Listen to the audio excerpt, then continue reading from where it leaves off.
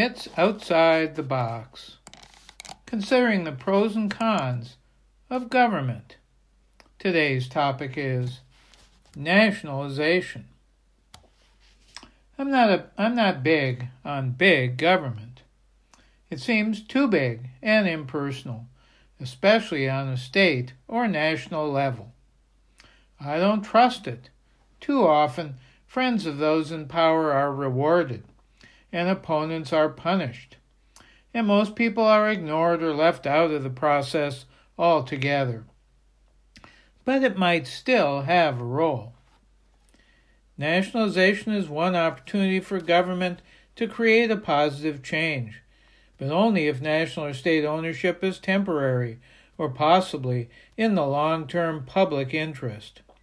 The state and national park system, as a network of individually run facilities, is one example of the latter.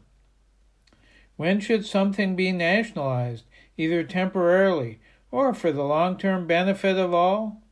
The federal government nationalized industries and businesses in the past. It commandeered the railroads during World War I, and again, along with hundreds of coal mines and a few oil producers during World War II. The creation of Amtrak for passenger rail has been a qualified success, requiring subsidies, but providing a vital travel link for millions. When two major U.S. car manufacturers were going bankrupt in 2008, the federal government could have stepped in, financed the debt, run the two car makers temporarily, and then sold the companies to workers to run and manage. Instead, it kept automakers going until they reestablished themselves financially the following year, with continued corporate ownership. However, there may be situations where state or federal government cannot afford to be so timid. Currently, there are companies and industries that are, as the saying goes, too big to fail. If they begin to struggle or collapse, instead of propping up a corporation until it regains its ability to operate efficiently, if it ever does, the government can take over until a transition where company workers or a community can own it themselves. When we produce weapons for so-called national defense, nationalizing those contractors would certainly be cheaper than paying those companies more as profits that go to stockholders and high executive salaries. And the U.S. will eventually establish a universal national health care system, whether operated entirely by the feds or preferably just certain parts, with local health facilities doing the rest.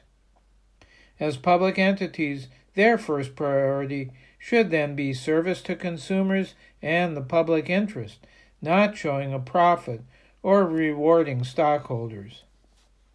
Maine is facing such a choice with a legislative proposal to take over two major electric utilities, Central Maine Power and Versant, and transfer ownership to the state's Maine Power Delivery Authority, a consumer-owned public power operator for most of Maine.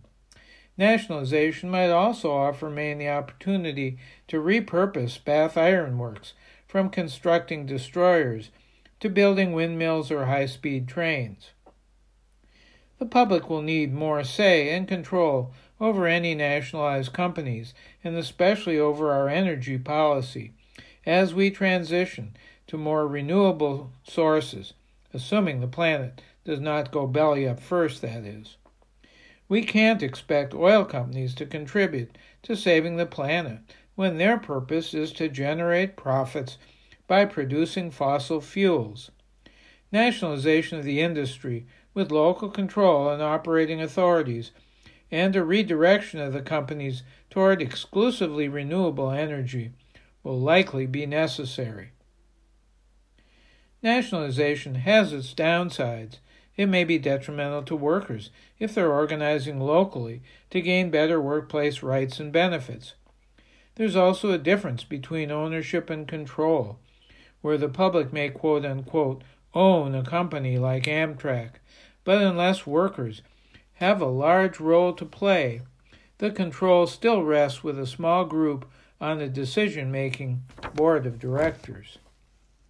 As someone who believes in decentralizing just about every part of society and preferring a smaller, more human scale in our day-to-day lives, it's hard for me to suggest nationalizing just about anything.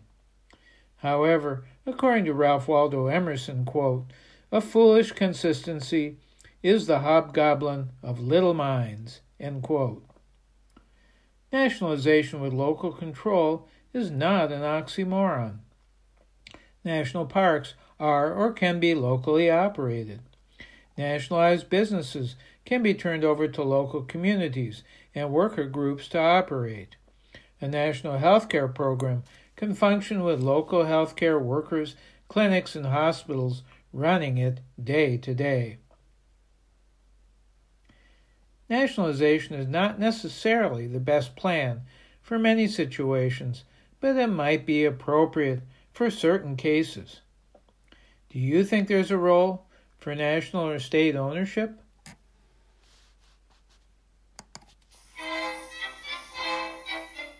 I'm Larry Danziger, preferring government takeovers only in emergencies, followed by long-term worker ownership.